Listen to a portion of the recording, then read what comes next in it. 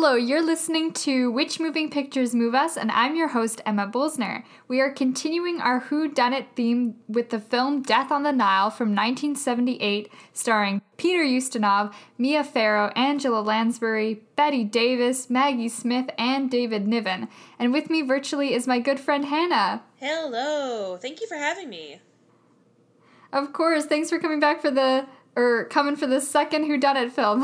Oh boy, I certainly did. So this movie follows the famous Agatha Christie sleuth Hercule Poirot as he solves a murder case on a riverboat along the Nile. After the wealthy heiress Lynette is murdered, Poirot finds out that she had more than one connection with the passengers on board. Soon others are found dead, and Poirot realizes he must catch the murderer before he strikes again. So, what do we think of John Guillermin's Death on the Nile? Oh, John, can I speak to you personally for just a minute? How did you make this movie feel like it was 2.5 hours long? Because I was lying in bed last night watching this movie and I was like, wow, this was certainly 2.5 hours of my life that I'm not going to be getting back, because I didn't hate the movie. I didn't absolutely hate it. I definitely think there were some elements of it that had its merits. However, there are so many other things that did not have their merits and that were sometimes just ridiculous. For example, why are we climbing the pyramids? And also, the death on the Nile, the titular death on the Nile, in case anybody's curious, doesn't happen until an hour into this movie. It's such a slow burn. It's a ridiculously slow burn that honestly I would have rather just put my hand on the hot element and be burned right away, because I was not a fan. I've always had an issue with Agatha Christie adaptations for many reasons, and some of them have to do with my relatively short attention span. But I definitely think this movie could have been better and should have been better than it was. Yeah, I feel like we know right away who's gonna die. We know it's Lynette. She has all the enemies on board when we finally get to the ship. But yeah, when we finally do. Finally get there, when we know that she has a problem with everybody. She's the richest, so whoever wants to kill her, who has the motive, wants her money. So we know it's gonna be her, but it just takes forever. Finally, she's murdered. And I feel like I didn't care. And in order for me to care about, the death of a victim or, worry about other characters, I didn't care about anyone in this movie. I didn't really care if they died or if they lived. I resent that comment, because I did care about Angela Lansbury. She and Maggie Smith and the actor who played Poirot were the three salvageable parts of this movie. And honestly, I would have preferred a movie with just the three of them. But also, Lynette has such a target on her back, but also we know she's gonna die because she's the first prominent character we meet in the first 20 minutes of exposition that didn't need to be there. Yeah.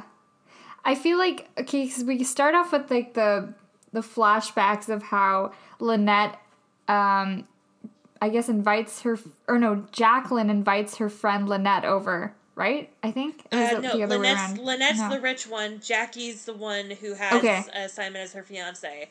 Right. So Lynette invites Jacqueline over, and Jacqueline's Mia Farrow, and Jacqueline is engaged to Simon, and then basically we get to present day, and Simon is now married to Lynette, so, predictable, really bad blood there. Yeah, because Jackie had invited Simon over to Lynette's to try and get him a job there, and he got a job. It was being Lynette's husband, however briefly. Yeah. So then I feel like we didn't need all of that other stuff, like the dancing scene in Egypt when they're all awkwardly dancing, and then the scenes where, we could have just had one of when Mia Farrow's Jackie pops up and there's the dramatic, what are you doing here? We didn't need to have, 4 of those scenes. We know she's stalking them and following them. It was kind of funny. I think the character we needed the least was Lynette's uncle? Question mark? Why was he here? One of my big gripes with Christie adaptations, and Agatha Christie's novels in general, is that there are too many ding-dang characters. How am I supposed to remember who anybody is? Especially when in every book, aside from Poirot, everybody is a different version of the same character. It's confusing. It is really, it's just rehashing the same ideas, but in a different location. And in my opinion, they don't offer anything new to the story, quite frankly. I think if we'd had 5 main characters instead of 12, maybe I lost count, which is not a good sign. It would be a much simpler story, yeah. You have Angela Lansbury, but then Angela Lansbury has a daughter who, I don't know if you recognized her, but that's Olivia Hussey. She was Juliet in the famous Romeo and Juliet. Oh wait, no, I thought I recognized that mystified look in her eye, that sort of wide-eyed thing. But I was like, where have I seen her before? I don't know. Okay, that's the Romeo and Juliet adaptation with the guy that looks weirdly like Zac Efron, right? Yes, everyone thinks that. Everybody thinks that. Whatever province, whatever country you live in, everyone in high school believes that is Zac Efron's grandpa. It's true. They look way too similar for them not to be somehow related. He even has the 2000s hair. He even has the Troy Bolton hair. How am I supposed to ignore that? Yeah, so I kind of cared about her. She was fine. But, again, not many scenes. Then we have Maggie Smith's character, Miss Bowers, and she cares for Betty Davis's character, who's a thief, a jewelry thief. Why was Betty Davis here? I don't know. Betty Davis, you didn't need to be in this movie. Betty Davis, what are you doing here? You have better things to do with your time. She had Betty Davis somewhere else. 3 scenes, and it was why? Why do we need you? Why, we could have just had Bowers here. Bowers was a great addition. I loved Maggie Smith. She did the best she could with the material she had, and she was wonderful. And honestly, I think the stand-in for the audience in this movie, because the whole time she was just like, what the heck is going on? And I related to that. Yeah. And then you have David Niven's character, the Colonel, who works with Hercule Poirot. I like that he never gets questioned or anything. Oh. He just works with him. Yeah, that guy. What was the point of him? He was just well, he's with Poirot. He must be trustworthy. Well, no, that doesn't exactly rule that out. Yeah. If you're gonna interrogate and monologue to everybody individually, Poirot, please monologue at your friend instead of just having him stand awkwardly off to the side while you monologue at literally everybody else on this boat. He's the character where in those movies where they think, okay, we need someone that will be the audience, so everyone understands everything through this character's point of view because he will tell this character everything, and it's we don't need that character, you can just show us. But also I think they needed somebody who, how do I put this? I think they needed somebody who would translate Poirot's thoughts. Not French, Poirot.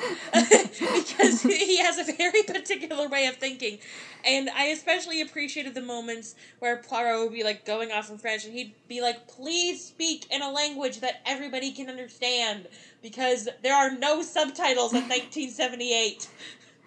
And then we have the maid, who I guess she had to have a reason to be there, but why was she here? Her only purpose was to discover the body. That was her whole purpose, and it could have been anybody, literally anybody else.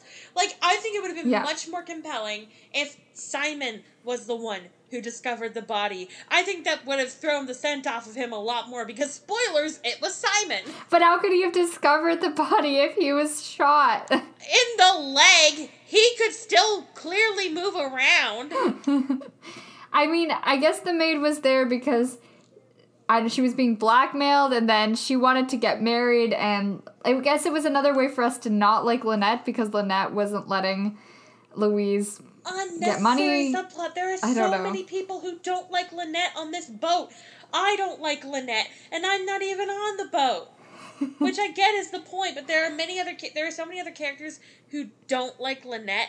There's not a point for the maid to be there, except to show that she's rich and she needs a maid, apparently, and that she won't let her maid get married because of some fishy guy. Yeah. Like, what does she care? Just because she won't be in service anymore because of those days. If you got married, you lost your job. It's like the 30s or 40s or whatever. It's easy enough to hire another maid. Just hire another maid. You have the money. You are climbing the pyramids in Egypt and riding around this desert on horseback. You can hire a maid. And then we have, I guess, Lynette's lawyer. Again, why? Why? Why was he here? I just found that distracting. And because I would get mixed up with him and the doctor. Now, the doctor character was necessary. Thank God there was a medical professional on this boat. But the lawyer was not necessary. Like, he could have shown up in, like, one scene at the hotel and not been on the boat, and it would have been fine. I would have just loved to have seen the script and just take a red pen to it. Because I realize we want to include as many, like, Christie details in an adaptation, especially when it is the first adaptation of a story. However, I don't think it's necessary for us to have as many details as we can possibly stuff into a movie, because then it just feels very, very, very, very overcrowded and just not good. No, because we don't get to know any of the characters very well. And they're all mixed in here, and you don't really care or root for any of them. So it's kind of like, oh, well, I guess that person's dying next, because they want you to get thrown off and think like, oh, I wonder who did it. But it's like, if we just had like 5 or 6 core people, we don't need like 15. Nope.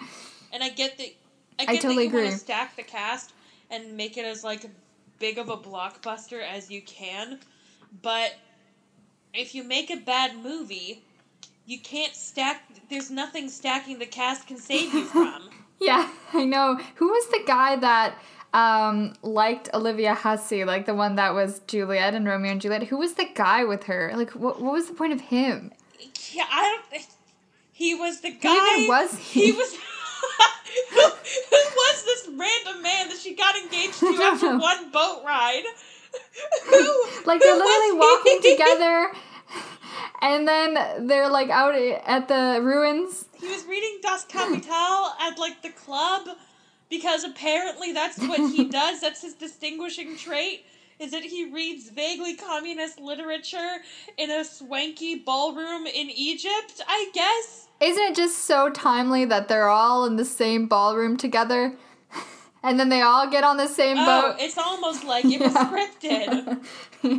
And then they all awkwardly dance together. Poirot is dancing with Angela Lansbury. Is he, or was that the Colonel? No, that was the Colonel character.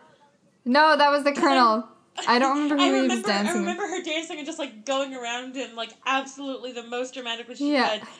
Again, Angela Lansbury, the Poirot, and Maggie Smith were the only salvageable parts of this movie. Yeah. And I wish Maggie Smith actually had more of a role. Yes. Oh well, should we move on?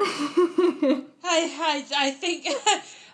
I don't know if there's much moving on from what we thought about this movie. 20-minute clearly we have a lot of thoughts. What did you think of Peter Ustinov? This was his first role as Poirot, and he did 6 versions of it, apparently. Oh, really? Yeah, Albert Finney was supposed to be in this movie as Poirot because he did Murder on the Orient Express a couple years before, but he said no because he didn't want to go to Egypt. So this guy was picked up. Well, I mean, Egypt's hot, and it's never exactly been peaceful in Egypt. It hasn't been peaceful in Egypt since Alexander the Great rolled through, and even then that's debatable. So, I mean, the one thing I liked about this movie, but then they stopped doing it, was, I mean, it's a beautiful filming location. At the beginning, they had really nice cinematography moments, and even sometimes on the boat, but then it just kind of stopped happening. But it looked Yeah, so like, beautiful. There was, okay, do you remember, and I'm sure you do, the morning the body is discovered, there is this Yep. very long establishing shot of the boat. And you can just vaguely see somebody coming, like, down the stairs and going into Lynette's room. And we find out later it's the maid because we hear the scream. But I was like, why are we looking at this from such a distance away? Why are we doing an establishing shot that feels like it is 10 minutes long? Why is it taking her 10 minutes to walk in and see her boss's body? I don't understand. Did you also notice that there was like a scream from her, but then there was a delay of her leaving? Yes, yeah. It's like she screamed, but then she was like, wait, did I scream over the right thing? Yeah. Oh my gosh. Yeah, I mean, I feel like there's so many issues with this movie, I don't even know where to start. But I think we started in the right place, and we just sort of bopped all over the place. But, yeah, no, I think the Poirot, back on track, let's circle back. The Poirot was excellent. As I've said now, this is my third time saying it, the Poirot was one of the only salvageable parts of this movie. I thought he did a really excellent job. Is he actually French? Belgian? you mean in real life, the actor? Mm-hmm. He's from London, so no. Oh, well, he did an excellent accent. I mean, I'm not an authority by any means, but I think his accent was excellent, and I liked that he was always, like, a little bit funny. I think that Poirot has the capability to be funny, and I hate when people don't make him funny. Yeah. Specifically, adding Kenneth Branagh. Make Poirot funny, dang it. And I liked all of...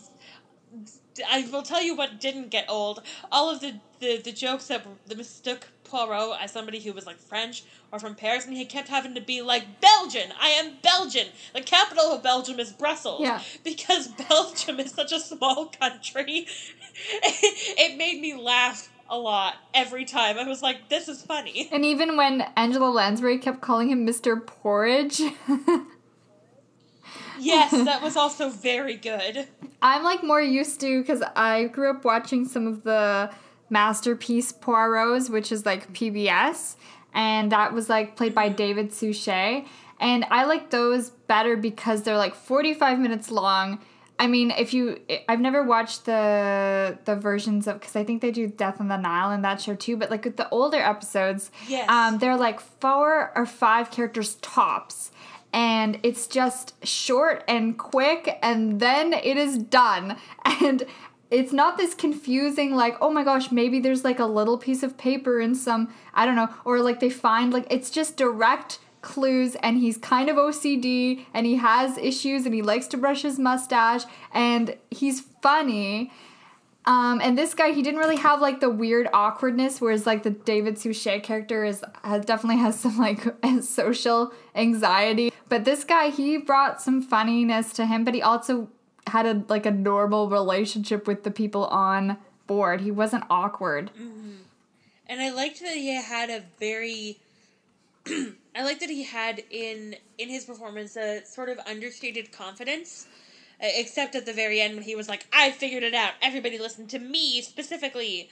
But I thought for sure that at the beginning of the movie, when Lynette's driving up in the car through, like, the English countryside, I thought for sure with how people were, like, looking and staring at the car and, like, getting distracted from their business, I thought for sure they were all like, oh, dang, Poirot's in town? What's happening? What's going on? And I was so disappointed when we didn't meet him until, again, 20 minutes into the movie. I was like, where's Poirot? He is who I'm here for. And I wasn't disappointed by him. I thought he did a really, really great job. Though, we chatted about this earlier, but I want it on the record. There is, the funniest scene in this movie is when we see everybody asleep the night that the murder happens. Yeah. And Poirot wears not only a hairnet, but he wears a hairnet that has a strange, like, mustache net attachment to it. And I just want to know why the costume designer made this choice specifically. I would love to know if they had any sort of historical reference or backing for this, or if they just thought it would be a silly idea. because it threw me off so much. I had to stop the movie and look at it and be like, what is happening here? And then laugh at it for far too long. It was pretty funny because Poirot had been secretly drugged over dinner so he wouldn't hear the gunshot during the night. And, or the many gunshots, as we soon find out. But, but, like, I just thought that was really clever. And I wanted more of that. Like, in the PBS show, Poirot was very, like, anal about what shoes he wears and, like, the shiny shoes. And we didn't really see that with this guy. So I would have loved to see more funny quirks from Poirot. Do you think that, like, because we keep talking about the beginning, but I feel like we could have just started with Poirot having a vacation in Egypt and not have seen the whole, like, flashback of Mia Farrow, you know, losing her guy to her friend. I feel like that could have just been told to us. Did we need to see it? I don't know. Did we need to see them climbing up the pyramid? You know how we do those, like, flashback moments where it's like, you could possibly be the killer during Poirot's 20-minute monologues? Yeah. I know I keep extending the time because that's how long they felt. But, like, we could have easily had the background on why Lynette and Simon and how they met. We could have easily had all of that background. And I would have just loved to see Poirot in vacation mode. I think that would have been really funny. And I think that would have set a much better tone for this movie in general. And I liked... I think this is definitely the best Poirot mustache I have seen. Granted, the only basis I have for Poirot mustaches are, like, a vague sort of cultural knowledge of the Poirot TV show, and, of course, the massive eagle that is on Kenneth Branagh's face. Ridiculous. It so big! Ridiculous. I remember seeing it. I remember seeing it in the theater when it came out back in, like, whatever year that was, 2017, 2018. And I was just like, I cannot sit through this, just, like, for many reasons. But the main one was the mustache. And if any of you are wondering, if we're going to mention, yes, they are remaking it, or they have remade it, I don't know, back in, like, 2018. It's been in the can for a long time. And they're going to have that ridiculous mustache again. And it's like, it could have been a good movie. I'm already predicting it's probably a good movie, but what's gonna ruin it for me is the mustache. Not the fact that it's been pushed back so many times at this point. Not the fact that one of the reasons it's been pushed back is because Armie Hammer and his cannibalism.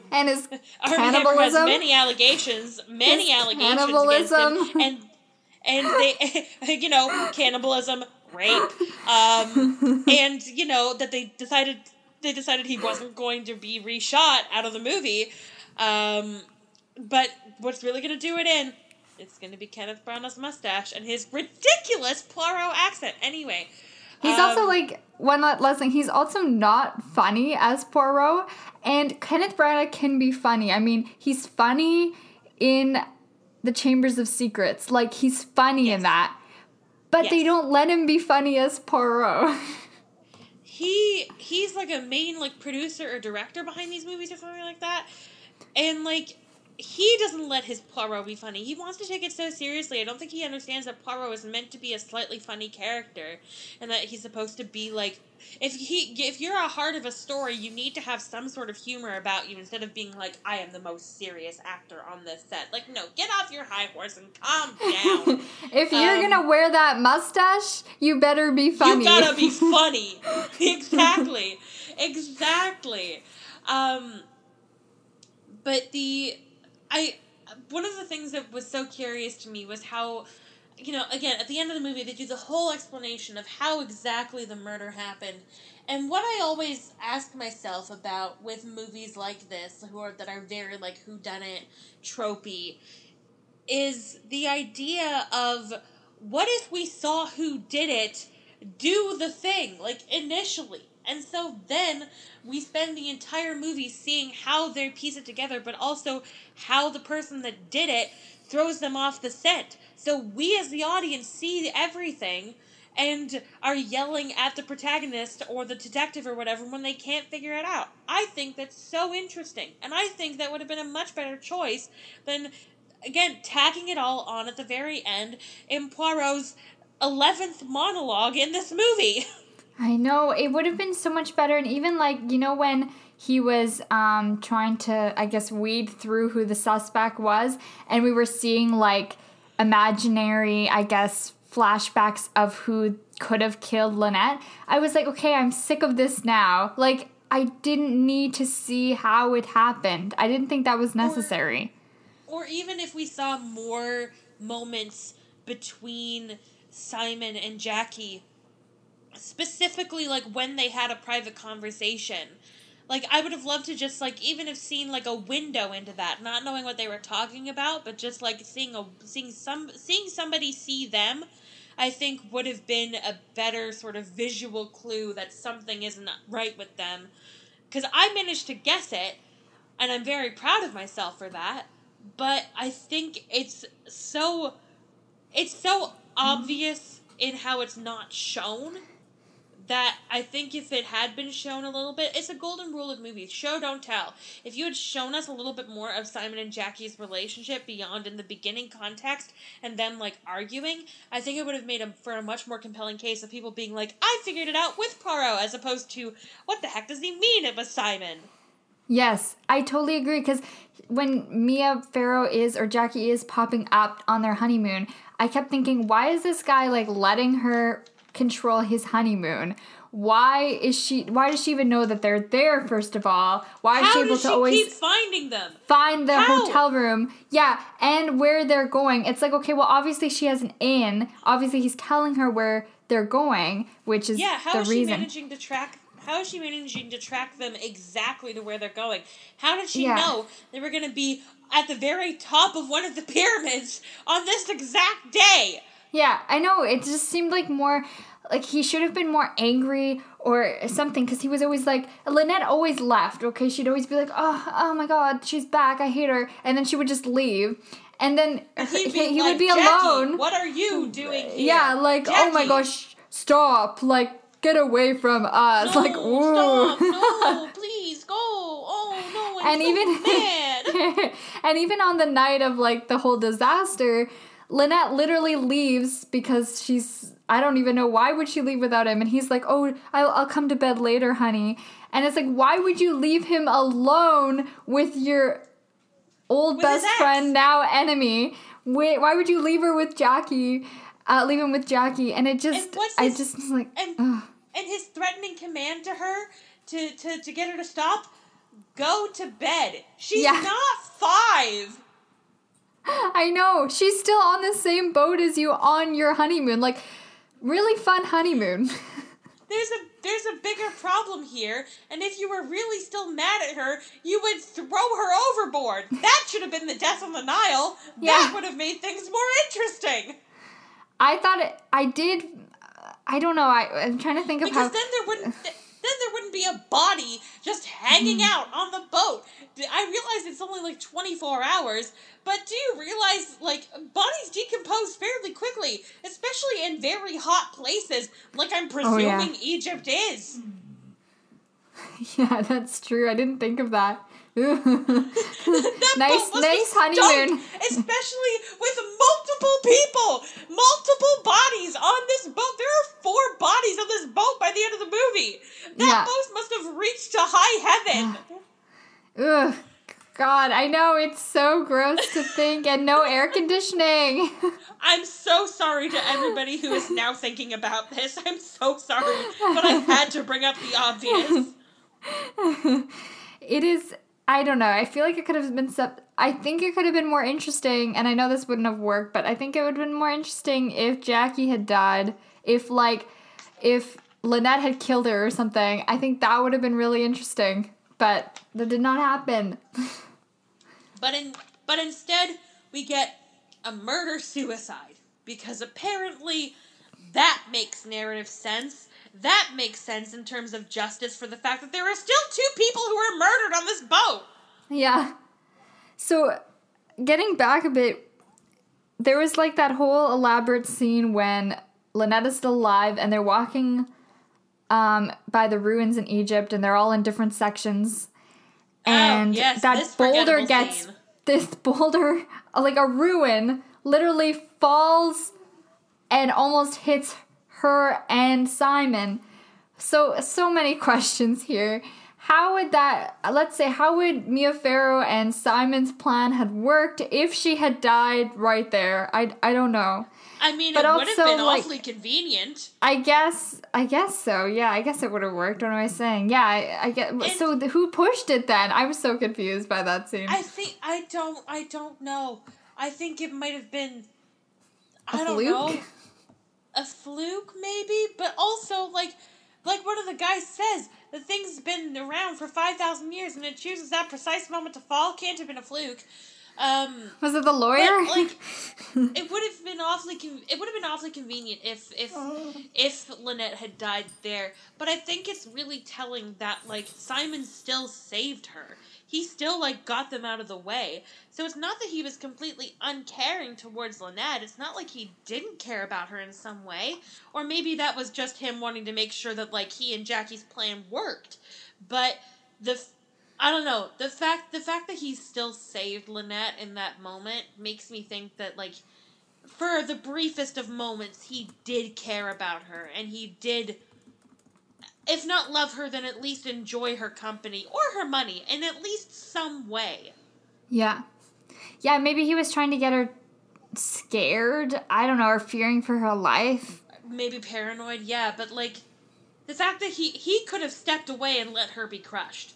But the fact that he got her out of the way, I don't know, it's weird. It helped to sell that they were, like, together and married, but when you watch the movie and you know the story, it takes on a different meaning, I think, and it makes you question the validity of Simon's plan with Jackie. Yeah, I agree. It was an interesting, again, I don't know if it was necessary, but I don't think we needed 10 minutes of them just wandering around these ruins, especially with, like, the 6 different establishing shots of said ruins. Yeah, I don't know what the choices were. Again, it's a classic case of them wanting to include every single detail from Christie's books, and it just not working. It just doesn't work. I want to also know how Simon and Jackie met up while he was on his honeymoon. Like, when was their opportunity? I guess when Lynette's, like, hanging out with Betty Davis and, like, getting tea. But, like, when would they have actually met and talked about their plan? Yeah, like, what was the hashing out process there? Did they... Oh, here's a theory for you that I've just thought of right now. You're hearing this conspiracy board be propped up in live real time, at least when we're recording this. What if they had this plan from the very beginning, that Simon was going to marry Lynette, and that they were going to try to get her money through him marrying Lynette, and a fake rivalry between them? Because Jackie's the one who brings up Simon and wanting a job there for him. She's the one who introduces them. She's the one who gets really mad at him because he, quote-unquote, broke her heart. But clearly they're still in cahoots together, and clearly they're still communicating if she knows exactly where they're going to be honeymooning at every step of the way. Mm-hmm. Yeah, I totally got that. I totally thought it was a plan. I mean, they're psychopaths. I mean, she's friends with this person and then she wants to kill her for her money. And then she'll give up her fiancé to be with him later after their deed is done. It's so fucked up. But I definitely got that it was always planned. I was just curious, like, after he, pretended to break it off with Jackie, how did he continue? I want to know, how did he continue seeing her? I don't know. He's a man. He was probably like, honey, I'm going out to the bar this evening. Oh, I will be back late. Don't wait up for me. And he was actually just like schmoozing it up with Jackie. I almost said like Jeanette there. I don't know where my brain went. That would have been the interesting ship here. If this was done in like 2021, I would have loved to see Jackie and Lynette together. I think that would have been powerful. Anyway, but yeah, like he probably just like said to Jackie, like, I'm gonna be out tonight, you want to also meet up and we can talk about how well our Right. plan is going in a shady corner booth, wink wink. Yeah. Again, In a I think sketchy just bar. more setup. I think more context setup of the Simon and Jackie relationship and their plan, even just like hinted at more, would have been better instead of just seeing it in flashback form when Poirot's got them cornered. Yeah, I agree. It would have been really cool. Like, I don't know how they could have done it. I don't know if Kenneth Branagh's version will, but I feel like he won't. But it would be cool. Yeah, I'll I be don't very know. interested to see Kenneth Branagh's version, if it ever comes out. I'll be very interested to see if they manage to fix a lot of these pacing issues and a lot of these story issues, because honestly, this one hasn't left me hopeful for this story. I don't think they're salvaging this story. I don't think there will be a good version of Death on the Nile, period. I don't know. I don't think so either. I think it's just too messy of a story, and I think it's just got too many characters to try and grapple with. I think if it had been like a short story, if we cut down the cast a little bit, then that would have been much better. Like, again, and speaking of characters we didn't need, we certainly didn't need to know this boat conductor. Why was he here? Was he just an effort to get one person of color in this movie? Was he just an effort to have some sort of regional representation beyond the locations? I don't know, but we didn't need him. And we certainly didn't need his name. It was just another name to add to the roster. Yeah, it was so weird, the pacing and the way it was all presented. And then the lagging of the murder. I mean, even in Murder on the Orient Express, like, the guy gets killed at the beginning. There's no agency. There's zero agency to any of these characters. And it feels like, even if this was a play, I think it would be better, because then at least we wouldn't have those 20 minutes of exposition at the very beginning. We'd be able to get it still, but we would be on the boat. Our set piece would be the boat. And our set piece is the boat here, but it takes us so long to get to the boat that you forget that this movie's supposed to take place on a boat. Yeah, that's true. I would be interested to see this as a play, actually. I think it would be better, because how the camera angle was even working throughout this, it would have been better as a play, because it was filmed that way. I think that would have been really interesting. But I want to just say quickly, the one thing I did like about this movie was that, besides, I guess, the maid, well, but she was blackmailing, I did find the female characters to be pretty strong. Yeah, I can see that. Like, Lynette's a female heiress in, like, the 40s, I guess. 30s, 40s, which isn't terribly common. I think it's 1937. Okay, yeah. So, like, not terribly common at that point. And, I mean, Jackie's a nut job, but she's able to throw together this whole plan, so at least there's that. And, like, Bowers, an extremely capable woman. Angela Lansbury's a female romance novelist.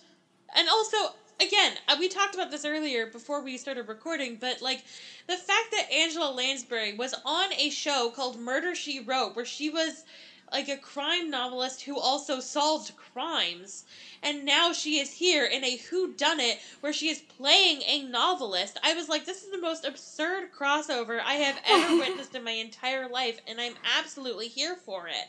Yeah. I know, that was so funny. And I also thought it was interesting that Lynette kind of had that male quality where she would, the lawyer was pushing her to sign those documents. And she said, well, my dad always said that I should never sign a paper before I read it. And, like, he's really pushing it until David Niven's character is like, you don't have to sign anything until you're comfortable, until you read it yourself. You should always read it. And it just showed you how, a woman in that situation would usually have just signed it and listened to, like, the male powerful characters. But she actually was like, nope, I'm going to do what my dad told me. And even Louise, she was pretty primitive as the maid. She didn't get much time in the film because she dies. But, she was blackmailing Jackie and Simon, and that was pretty interesting.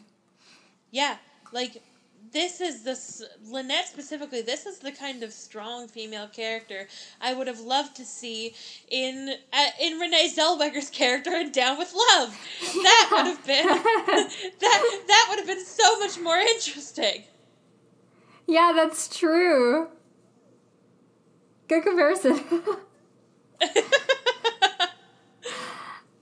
So if anyone's curious, I was just looking up for the remake. Gal Gadot is playing Lynette's character, so she won't be in it long. Well, maybe she will if they go the 20 minutes of exposition route. Maybe we'll get a solid hour and a half of Gal Gadot. Armie Hammer's obviously Simon, and Emma McKay is Jackie. I don't know if I know who that person is. The name just looking here. Sounds familiar. Emma McKay. She's in Sex Education. Oh, really? She's playing Jackie. That's so interesting. I love her on Sex Education. She's phenomenal on that show. And I'm so glad she got a movie, though I'm disappointed that it's Kenneth Branagh's Poirot. So, yeah. And if they follow the same plot, that means she's going to be dead by the end of the movie, too. So that's not a great look. Yeah. And she'll be dead with Armie. Oh, no, she has to roam. Oh, no, she has to be roam. Oh, God. Oh, no. Oh, I mean, if anything else, I'm morbidly curious about this movie. Like, I did regrettably watch Murder on the Orient Express, and I didn't have a great time with it, but I will watch this. I will complain about it, but I will watch it. I will watch Death on the Nile, if only for the astonishing production value of this movie. Yeah, and Russell Brand is the doctor. I was reading the cast list to Christina earlier. We were chatting earlier, and yeah, and they were like, "Whoa! Russell Brand is still doing stuff." I know, what happened to him. Last thing I heard he was in was like What We Do in the Shadows, maybe. And like the first movie he's in a long time isn't even coming out. So it's been delayed so many times. Maybe Russell Brand's maybe it's Russell Brand that's bad luck. Maybe. Or maybe it's just Armie. Or maybe the whole movie's just cursed. Because of Armie. Yeah. So a good whodunit usually has twists. I was hoping there would be, I mean, I guess you could say the ending is a twist. One scene I did not expect, though, I did not expect Angela Lansbury to just get shot right in the middle of that moment. Oh! And obviously, that was like, whoa, that kind of freaked me out. Top 10 saddest deaths. It's top 10 saddest deaths in cinema history, honestly. Because, again, she was one of the best parts of that movie, and I was like, you're killing Angela Lansbury in your movie? Really? Why are you killing Angela Lansbury? She's Angela Lansbury. She's a national treasure. I mean, she's also, like, a drunk, and she kind of got killed because she was such a big mouth telling the murderer that she knew who killed his wife. But she, like, says it so loud so everyone can hear. And, like, Poirot doesn't even take her aside, and he's not even like, maybe we should talk about this, like, away from Simon. Maybe we should come to, like, my room. No, they do it out in the open. With the door and windows open. They do it out in the open. Private conversations, please? It definitely kind of freaked me out because Simon was basically telling Jackie, that there was someone in here that knew who killed Lynette, and he said it so loudly. He was like, "You know who killed the maid and my wife," like really loud. I guess she didn't know who killed Lynette. And then at that moment I thought, oh my gosh, he's telling Jackie to like go and grab a gun, or like telling somebody. I didn't know it was Jackie at the time. But then I thought back to how like right before that scene, Jackie comes to see him and we never really see what they talk about. It switches to like a different scene. And I thought, he's telling her like who she has to kill. Yeah, exactly. But that was a good twist. I didn't see that one coming. I had a feeling the maid would die just because she seemed really stressed and because she was blackmailing the murderer. Yeah, everything in this movie is predictable except except for Angela Lansbury's death. That was the one twist that I was like, oh no! The movie got briefly interesting, and then quickly took a hard left turn into no longer interesting. Can we just talk about how gunshots and then the wounds are shown in these old movies? Oh my god, I did not expect this movie to be so violent! I was like, whoa, this is a movie from the 70s. Calm down! But, like, Lynette's gunshot is so perfect. Like, there's no blood splatter. Her face still looks fine. There's just a little hole in the side of her head. It's like there's no wound. There's just a hole in her skull. Just a hole in her skull. Like, half of her, like, head is not taken off. It's all fine. But then Angela Lansbury is like, whoa, like, all this tomato paste is, like, everywhere. If this was, as somebody who's watched a lot of Grey's Anatomy, allow me to offer my non-professional opinion. Yes, please. And my non-professional opinion is that if the gun had been shot that much point blank at her face, with that much of a wound already on her face, like, half of her face would be, like, at least covered in blood, if not, like, completely distorted, because, like, the gunshot, like, probably would have shattered the bones in her face, at least. Like, that, because clearly if it left that big of a wound, clearly there was a lot of kick happening there. Like, I just don't understand how, like, I understand that we wanted it to look, like, aesthetic and cool and, like, very much like, oh my god, they really clearly wanted to telegraph that she was dead, but they didn't need to show, they didn't need to show the wound that many times, and B, no. it was just so laughably unrealistic. If you're gonna show it that many times, make it realistic. Mess up Lynette's face. Yeah, she wouldn't even have had an eyeball. I mean, he had the gun right up to her temple. Like there wouldn't have been an eye there. You should have just shot her through the eye. That might have been more effective, honestly. I know, I always have problems with that. Like, I'm not one for gore, so I'm thankful, but, like, I would like it to be a bit more realistic. Yeah, it made you fall out of the illusion of the movie. It really takes you out of it. Yeah, I agree. Well, should we move to the fun facts, or do you have anything left you want to say about this? Oh god, I'm probably going to have more and more thoughts as we go through the fun facts, but please, let's just move on. Yes. Okay, so, well, we can talk about the final ending later, but, basically it was so hot, during filming that they had to stop every day at noon for around 2 hours. Yes. And they had to start filming at 4 a.m. in order to, like, beat the heat. Yeah, that makes sense. Because... And then Betty Davis says, quote, "In the older days, they'd have built the Nile for you. Nowadays, films have become travelogues and actors stuntmen." I mean, like, aren't you happy you're going to Egypt, lady? Why are you even in this movie? Yeah, exactly. Like, there was no purpose of you. If you're such a professional, well-rounded, well-respected actress, take the trip to Egypt, at least. Pretend like you're having a good time. My God. Yeah, I know. And, like, it wouldn't have worked if it was a set. Like, I've seen those cheesy movies. They're bad. When you know it's a Hollywood set, it's a Hollywood set. It wouldn't have worked. So I praise this movie for doing that. Yeah, the filming on location, like, I love that for them. And I looked up the Kenneth Branagh. I apologize that we keep talking so much about the Kenneth Branagh one, but we have to because it's coming out relatively soon, we think. Who knows?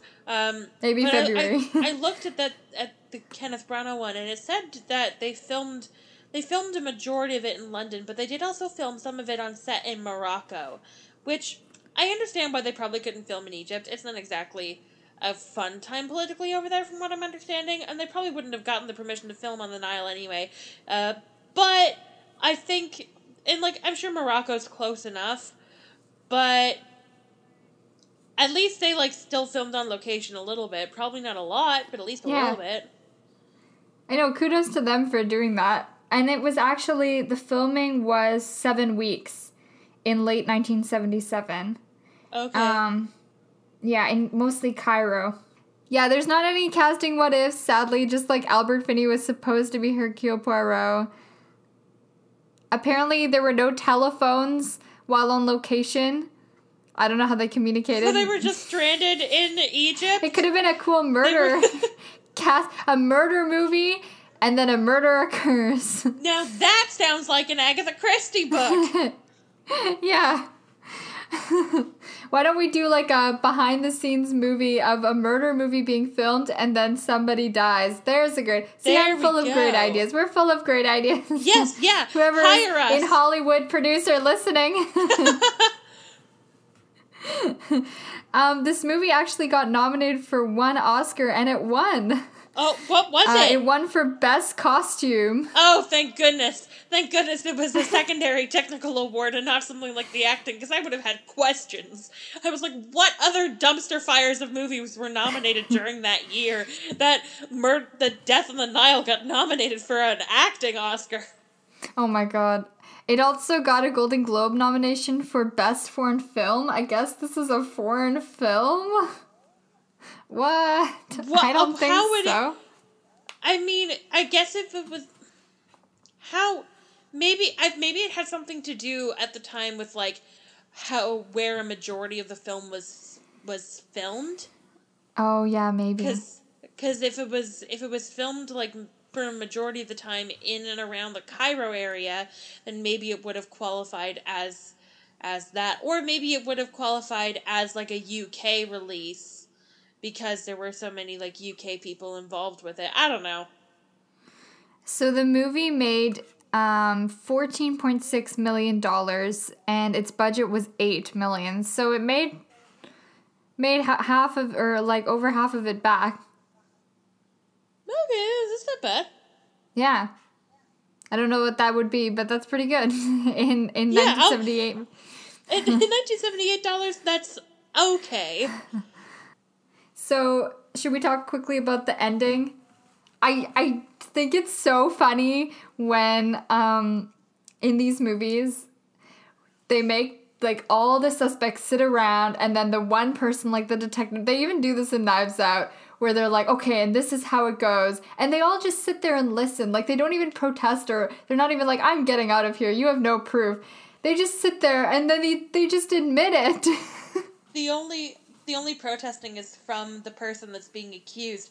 But at least in Knives Out, it was engaging. Yeah. And it was interesting. And they kept, like, having to, like, double back as new information was revealed. And it was done well in Knives Out. Whodunits, when done well, are very, very compelling. And this was not done well. No, and I like when Daniel Craig is going on about the donut. He can talk about a donut, and it's more interesting. The donut hole inside of a donut hole! Yeah, this was not engaging. I will admit I fast-forwarded at a couple parts. So basically, Poirot says that Simon and Jackie were in on it all along. It was this plan. Jackie basically pretends to shoot Simon in the leg, but I don't know where she aims at. She doesn't shoot him. Then she gets taken away to her room. Simon is alone. He pretends to be shot, but he's not. He has his wife's nail polish, which somehow makes all that blood, and there's still a lot left in the bottle. Was it a Costco-sized jar of nail polish? I don't know how. It's a tiny bottle. Then he goes back to his wife's room. He shoots her right up to the temple, but there's, like, no mark. And then I guess nobody hears that. And then he leaves. And then he shoots himself in the leg and throws the gun in the water. Yeah. How do you shoot yourself? That must be so painful in the leg. Like, I mean, he did a great job of the agony. The shooting. Like, it looked like it hurt. Oh, God. But yeah, like, I think that it's such a tiny gun. How are you supposed to shoot that? And second of all, again, why did you shoot yourself? I understand we're going for authenticity here, but at least shoot a blank. and not an actual, like, as we've learned, don't shoot a live round ever. Especially, like, just shoot a blank into yourself, my dude. Come on. So here's the big question now. Were those guns in this movie, were they blank? Let's hope so. God. They need to just start doing that always now. Fake guns. I'm always gonna think about that now. Whenever I see any sort of weapon in the movie, I'm gonna be like, oh. Me too. It's so bad. It's performance. It's acting. It's not that serious in the long run. People should not die for being part of a movie. No. Anyway. Everyone will always know when this was recorded. We've officially dated this episode. You're welcome. And like people 20 years later, what are they talking about? No. Hopefully by then that no accidents like that will happen again.